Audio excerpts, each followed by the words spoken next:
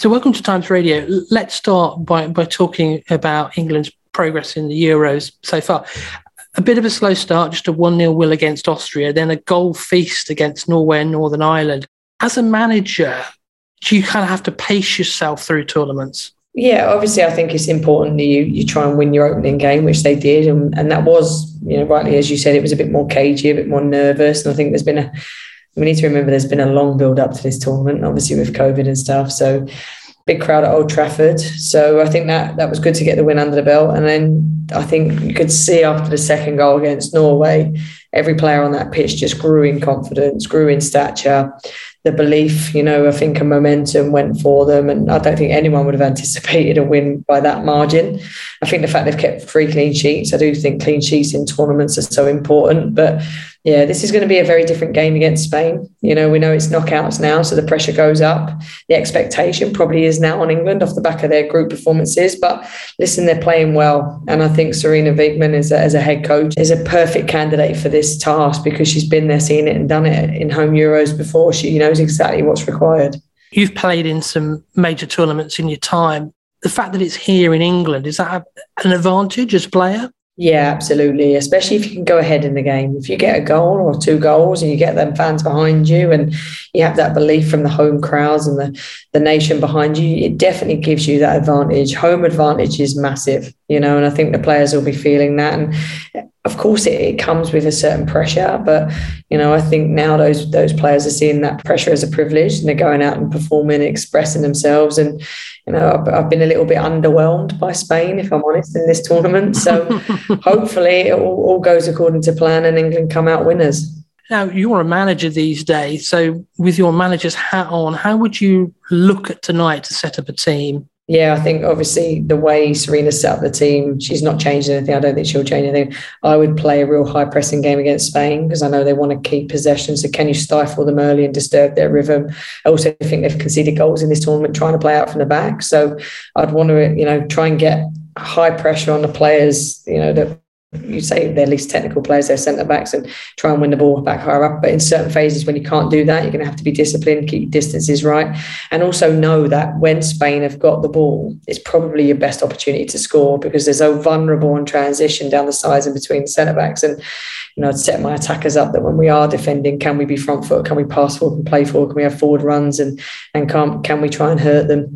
And especially if their fullbacks attack, can we try and exploit the spaces that they leave? And I think England are more than capable of doing that and getting a result tonight. Do you think there's a feeling in the camp that they could go all the way to the final? Yeah, I think there always has to be a belief that you can do that. Otherwise, what's the point in being out there and competing? I don't think there's an expectation. I think that's expectation and belief are different. I think there's a belief in the camp that they can. I think they've got momentum, they've got confidence. I think the performances in the group stages would have really built that. And they've also got tremendous talent coming off the bench. I think this is the strongest squad depth that I've ever seen in an England team. In terms of the women's game here in the UK, all the major sporting events have gone now. The football season's finished, the Open golf has gone. So it is really out there on the TV. Is this good for the women's game, do you think? Incredible platform. I played in 2012 in the Olympics and I felt that was such a good platform in terms of visibility for the women's game and people seeing the game that hadn't seen it before. This is going to make it even more visible. The fact that it's on, on BBC and shown live and access to everybody. I think it's going to inspire another generation to play. It's going to inspire way more people to watch the game. And what an incredible platform for the women's game to keep excelling on. Now, of course, you've now moved across the Atlantic to San Diego Wave to be manager in the American version of the WSL.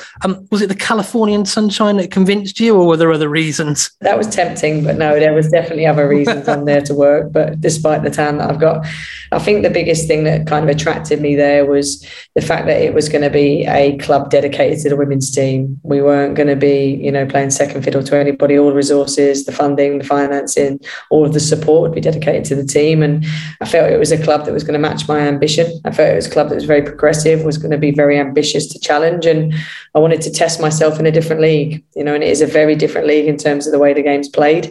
And obviously, building it from scratch and putting your footprint on it was something that excited me. Most teams these days have a multitude of foreign players in their team.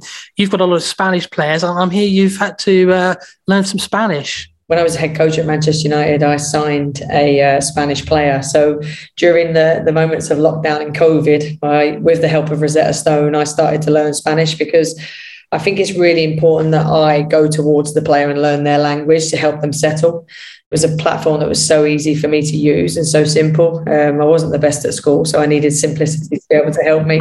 And I also think even as a head coach, I would try and encourage my players to learn a second language, not just because it helps the foreign players coming in the dressing room, but also because when they retire, if they've got another string to their bow and they've got another language, it makes them more employable. So I think communication is key. I think being able to communicate at someone's level in their own language is really important. And how's the course going? Yeah, I'm brushing up every day. I do it over a coffee, and it's something that I'm continuing to learn because it's not my first language. It's something that I have to continually work at, and that's why I think it's even more impressive that Sarina Wiegman's come to England with unbelievable English and been able to transfer all of her knowledge in her second language.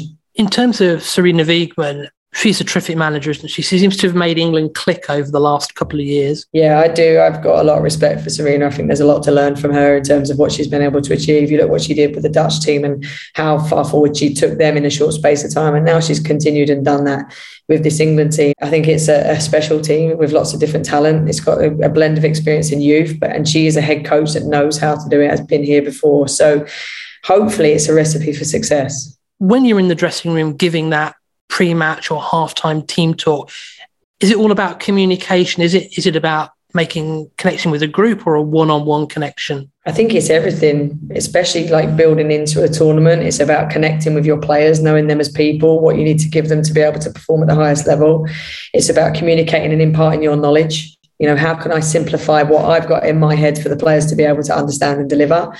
And then before a game, it's about how you can make the players feel and how they walk out of that dressing room and feel entering that pitch so they can go out there, perform and win. In terms of the American women's variant of the game, how impressed were you? Is it on a par with the UK or is it still getting there? No, I'd say it's on a par. I think you only have to look at the American national team, back-to-back World Cups. No one's done that. So, yeah, it's very athletic. It's so fast. It's a lot faster than the English game, if I'm honest. It's way more transitional. There's not as much appreciation of possession. It's more, can we score and then you score and we can score. And if I'm honest, I think I'm going to go very, very grey very early in this league. I feel like you can score and concede in the same phase of play. But, I'm just trying to dose little bits of, ball possession areas of the field when we can look after the ball so that we can go with, dynamism and exploit spaces. But, yeah, it's athletically very different than the English league, but maybe tactically and possession-wise,